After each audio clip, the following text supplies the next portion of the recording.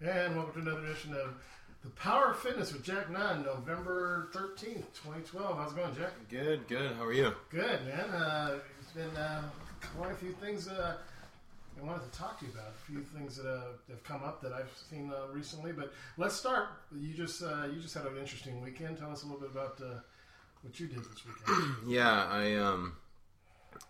I had a very interesting weekend. Not as interesting as I've had in the past, but with training, and I actually did exactly 24 hours of training last week. So I racked up the hours. I've been trying to average about anywhere from 16 to 20 hours a week of training for the Ironman that I'm doing next week. It's next Sunday on the 25th. Is in Cozumel, Mexico. But anyways, I just bought these new aerodynamic wheels called Zip 1080s, and had a tune-up on my bike, and finally took my bike out for a spin for the first time. And some people would say that's nuts, that's crazy. How come you aren't training? You know, how come you aren't cycling? Well, I am. I'm actually cycling every day, but I'm cycling indoors. Yeah. So I'm doing probably on average 2 indoor spinning and cycling classes a day, every day, almost. And that is just creating super strong legs and super strong cardio, because indoor cycling is almost harder than outdoors. Actually, it definitely is, because you're braking the whole time.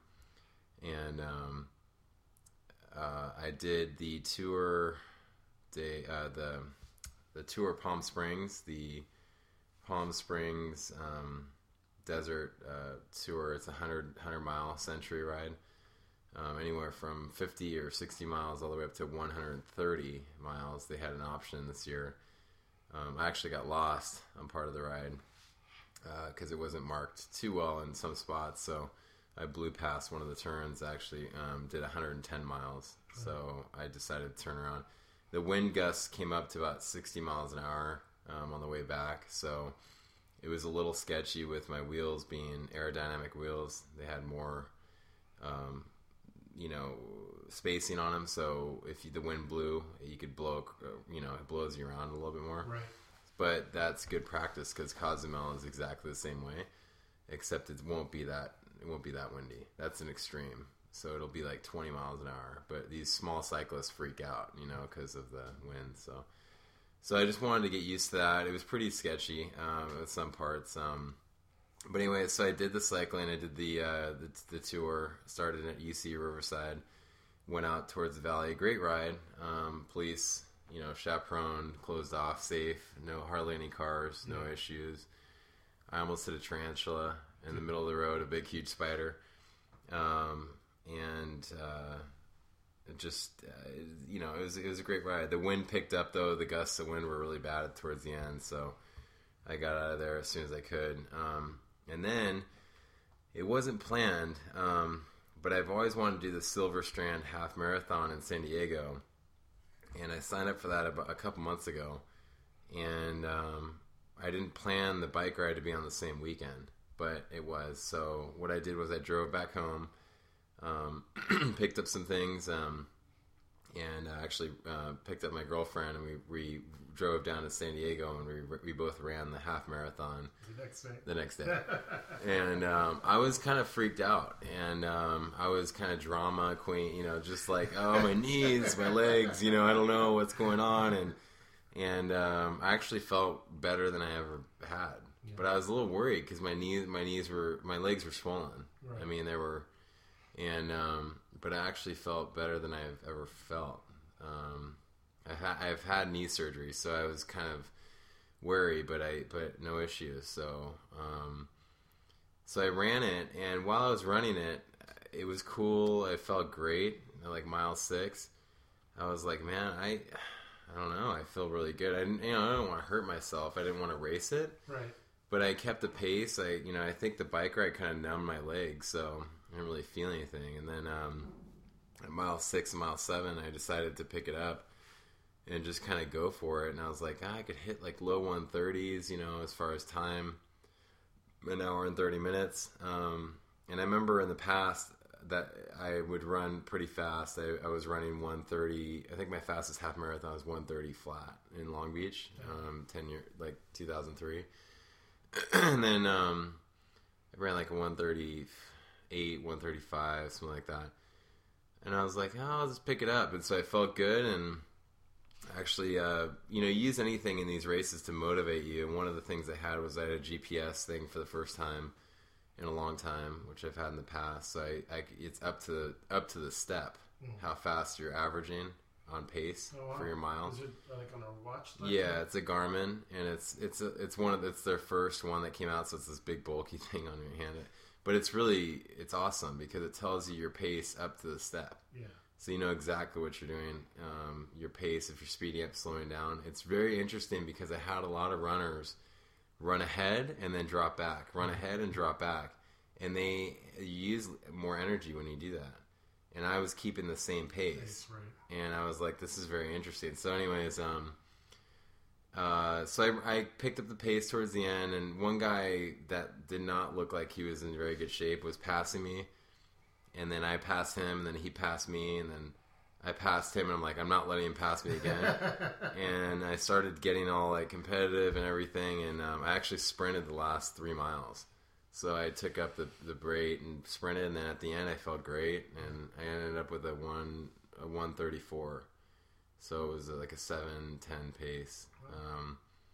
But I felt great. No issues. I'm still... Yesterday I trained for 4 hours. I mean, no days off. It's just the adrenaline's going now. So they say never ever to do that kind of workout because it's not going to really help you. Right.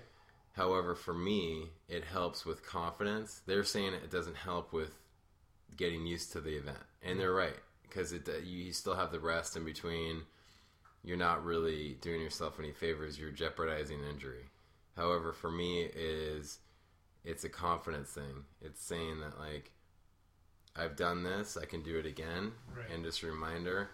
And then it's also logging in the hours, for the weekend. I don't see. And then the craziest thing I ever did was I did a bike ride in Ojai on hills, 100 miles. Drove down to San Diego and did the Rock and Roll Marathon the next day. And that was dumb. That was not... It was my idea, and a friend of mine and I did it, and he still brings it up. This was 4 years ago. He's like, remember that time? And we dressed up for the marathon and everything. We were wearing our Speedos or something like that, and we thought it was funny, and we weren't laughing at mile 15. We were like, this is horrible. So it logged a lot of hours. I got used to all my gear kind of thing. If anyone's out there that are cyclists, even runners, indoor cycling, and also rowing, as far as cross training, you can't get any better. First of all, safety issues. You're not out there dealing with cars and people and stuff all the time. That's where a lot of injuries happen, falls, crashes, right. You're done, So I go indoors 95% of the time. I'm indoors, cycling, getting stronger. I was whipping by people. Well, it's an interesting thing you say, because I've always been told, maybe it's because of the new equipment, but I was always told that the riding indoors, you don't get the friction that you get out riding on the road. So it's actually easier to train indoors than it is to actually be out there. But with the newer equipment, I think you get more of the resistance that goes along with it. Yeah, the friction, as far as like the riding, if you ride for a long time, I could see that as far as like riding for hours on end. Mm-hmm. But they have new creams and stuff for the friction as far as sitting on a seat and stuff, that stuff. But the friction and as far as like wind resistance, stuff like that, or riding position, my shoulders definitely got tight. Because you have to see where you're going. Right. Getting used to that. That was my hold up. Now, I'm not saying that it's the best way, but it's a way, and it's definitely a really good way to create strength because you can turn that knob up and you're braking the whole time. Well, I have to imagine that's what a lot of people have to do anyways on the East Coast, when you have those really cold winters and being a competitive, Oh, yeah. a triathlete or something. I think they have to go indoors regardless if they wanted to or not. Right? Oh yeah, for sure. Yeah.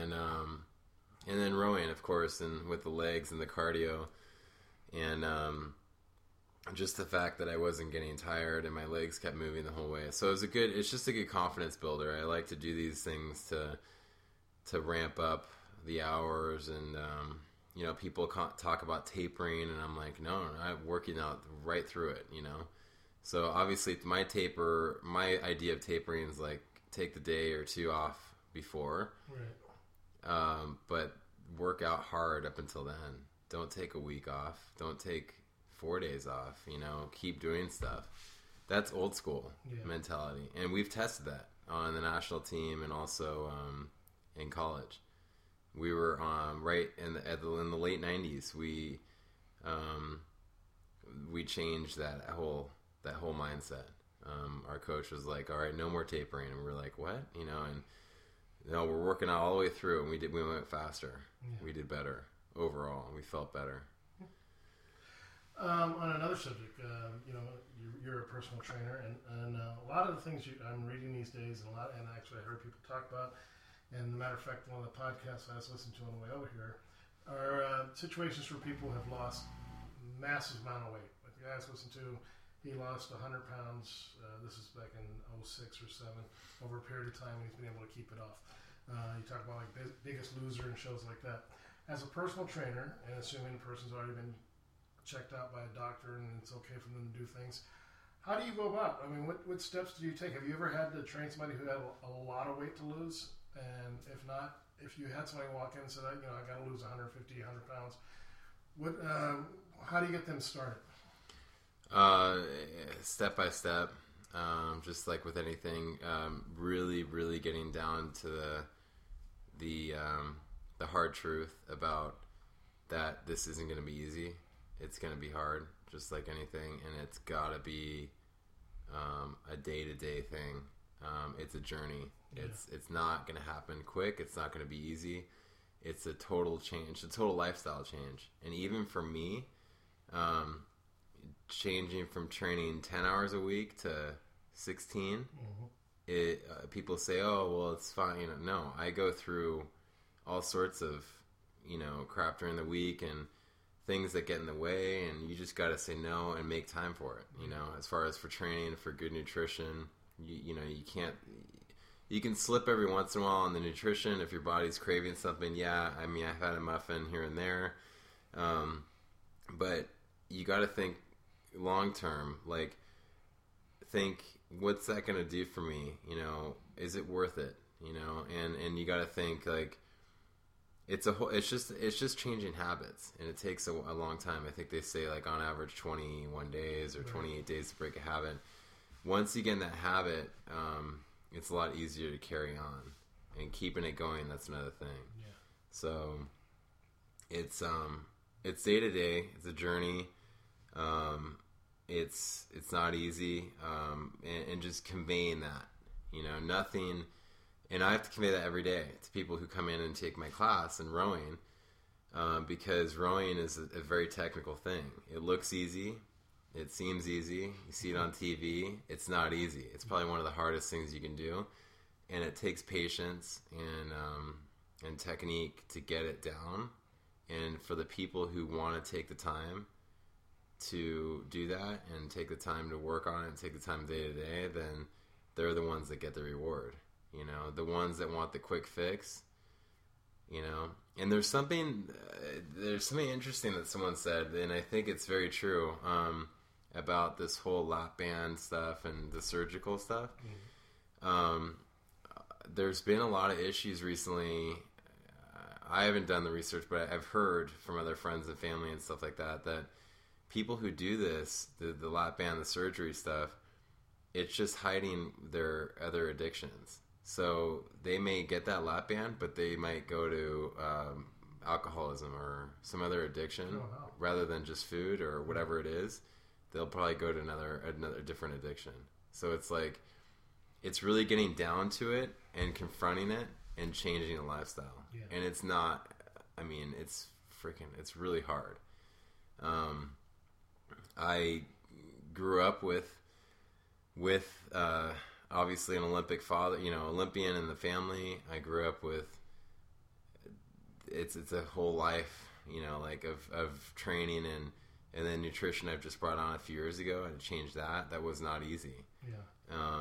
And to keep it up, it's not easy. It's kind of expensive to eat. Unfortunately, to eat well, and and it sucks. I mean, but the reward is great if you can stick with it.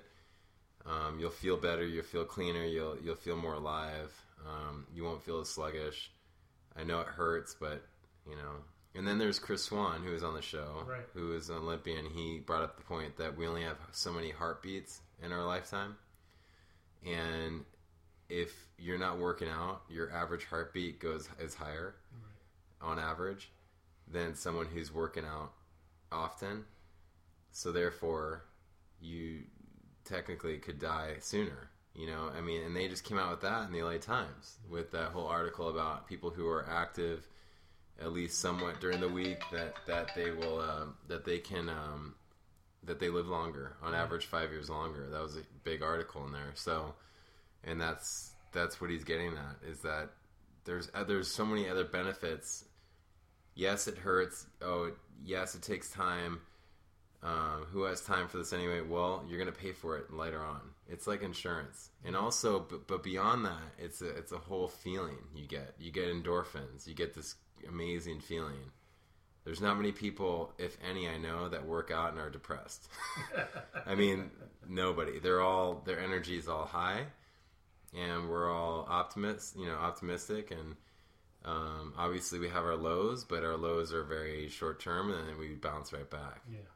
So, how important is it? How difficult is it?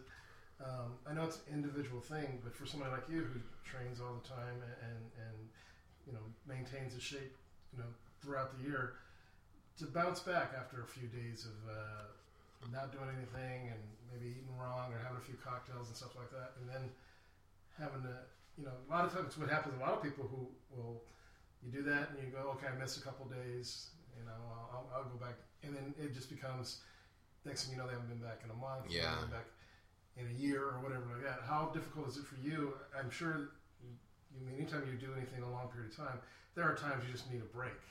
But how difficult is it for you to bounce back? Or do you ever take a break? There is something said about that. I think there's some statistic out there that said for athletes who train, I think it was for rowing actually, rowing athletes who train throughout the year and do not take a break or a week off a year. And this is, that's pretty extreme, but that's they're saying is that people who don't take a break will get hurt.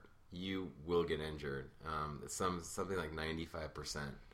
If you don't take a break, your body will break down eventually, and you will get hurt, and you'll go backwards. You'll go the other way. So it's important to take breaks.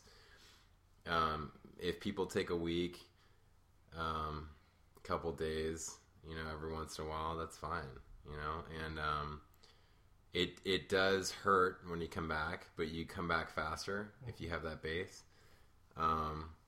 I wouldn't suggest. A good example is when I was training a few years ago, when I was first teaching classes, I used to teach Monday, Tuesday, Wednesday, Thursday, and Thursday morning, and then I have Thursday basically day and night off, Friday, Saturday, Sunday off. Came back on Monday, I felt like I'd pushed the rewind button on a movie all the way back to the start. It's like I felt like I was starting from scratch again. So you put a lot of stress on your body when you do that. So I try and tell people to schedule their workouts out and space them out. Yeah. Don't count the hours per week when you train in 1 day or 2 days. Try and, space them out 3 days a week, 4 days a week. If you're just starting out brand new, 2 days a week, 3 days a week is good. And then up from there. You should have a day off, at least 24 hours off. Even if you're an extreme athlete, a day off a week, to let your body rest. If you don't let it rest, you're just driving into the ground. Yeah. I know that from experience because I train on my own versus the national team. Still in the national team, but I moved home. trained half the time, went back east, and beat almost all the guys. At one point, my coach was furious because he ran those guys into the ground. I was out here having a great time, balanced lifestyle, still worked hard, but smarter workouts. Yeah. Mentally was like on top of it and did really well. So yeah, space out your workouts, plan it out, schedule, and hold yourself accountable. Write them down in a book. Use an online program. Use Weight Watchers points. Take the Juice Plus. Do the nutritional. Eat well. Nutrition's everything. Well, that's a good point you brought up. We have a few minutes left, but when people talk about let's talk about calorie intake, and I don't think a lot of times the people taking they'll say, well, I need to lose weight, or I need to maintain this weight, so I need to eat this many calories a day, but they don't take into account their activity level. I've been recently watching a BBC series on a guy who set the Guinness record for riding his bike around the world. So he was averaging over 100 miles a day for 186 days. I think he said in that period of time he only had 8 days off the bike. But he said he had to maintain a calorie intake of about 6,000 calories a day. Wow, just to keep and otherwise his body would start breaking down. Right. But that's because of the activity level. Do you find that a lot of times when you're talking to athletes or when you're training people, they correlate the two? I know a lot of times people say, well, I just eat because whenever I'm hungry, or I ate whenever I feel I need to eat and stuff like that. And some programs or advice you get is eat every 3 hours. But it's never amount. A lot of times you don't hear the balance of protein to carbohydrates or the number of calories you need based on your activity. Well, fortunately, the technology is getting better, and there's stuff out there that does it kind of for you. With these, I used to work for GU Energy Gel in Berkeley. And GU is a byproduct of Power Bar. The guy who they had put in charge at Power Bar, which is in Berkeley, was supposed to make the Power Gel, but he is like, you know what, I can make this better, and branched off and did his GU, and started in 1995. And I worked for them for 3 years while I was in college. Now, their product, they have the right, ratio of carbohydrates, protein, calories, and stuff in one shot. So they tell you every 45 minutes or every 45 minutes of activity or every 30 minutes of activity, take this, GU. So it is different, though, with different workouts. Like, what if you're rowing hard, or what if you're biking, 6 hours? The thing with cycling outdoors, too, you don't sweat because the wind's blowing on you. Yeah. I mean, you do sweat if it's hot, but you don't feel it as much. So it's almost like it's tricking you. And so you don't know when you're dehydrated until it's too late. So you have to automatically know based off of time. Like when I'm training for these rides, luckily I can, on experience, I know I time, and sometimes it goes past the time. I'm like, oh shoot, and I got to take my electrolytes pills, my salt pills, and also water and goo or whatever every hour, because I have to be on top of it to balance it out. There are, every hour or every half hour, 45 minutes, you should be taking something.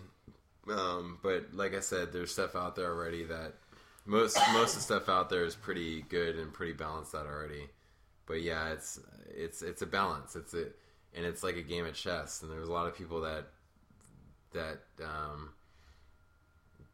push themselves further and don't want to eat, and that it's a big problem in the Ironman actually. And I think I've been lucky the past few times. I haven't really pushed it that hard though. This time I'm going to push it a little harder. But it's super a balance between what do you eat, what do you intake, and your body feels it. But the whole thing with hydration, it's super important too, because your body doesn't have a fuel level for that. It's like either too late or too full. There's no in between really. So you have to kind of gauge that, but it's tricky. So really, I guess what it comes down to is listen to your body, drink automatically throughout workouts. Don't think about it. Don't wait till you get thirsty. I know people have heard that before. And then eat when you need to, or especially when you're feeling down. I mean, don't wait that long. Right. You know, I think we have a better gauge in our bodies as far as eating, but drinking, not really. Yeah. So. Very good, man. Excuse me, no coffee here. Any word of advice for people for the upcoming weekend? Yeah, just have fun. Enjoy the weather here in California. It could be worse, right? I mean, could have some, storms. Mid-November. It's sunny. It's perfect weather today. Nice and cool, and enjoy the weather. Get out, go for a walk, stay active. Try and start, if you're starting with nothing, try and start with 30 minutes of walking a day, or get on the bike and take a spin class. Yeah. Sit in the back, do your thing. Don't feel like you have to be a pro. Anything you do, just take it easy. Don't try and figure it out in one day. Very cool. Yeah. Like, what is that? Life's the marathon. It's not a sprint. It's not a sprint, exactly. Those are words from Ice Cube. I mean, one of his rap songs. So yeah. Just take it as that. And last but not least, going into the holiday week, a lot of times people kind of gear up for holidays and then they trash themselves during the holidays and whatnot. What are any quick advice about leading up to the holidays? Yeah, try to be consistent with your nutrition. Just don't overload it. Try and just stick to one plate. I know it's easy to kind of go back for seconds, thirds, whatever, but enjoy it, but in moderation. I know the holidays, you kind of, you let loose, whatever, it's fine, it's great, but try to not get carried away. There's a lot of parties out there.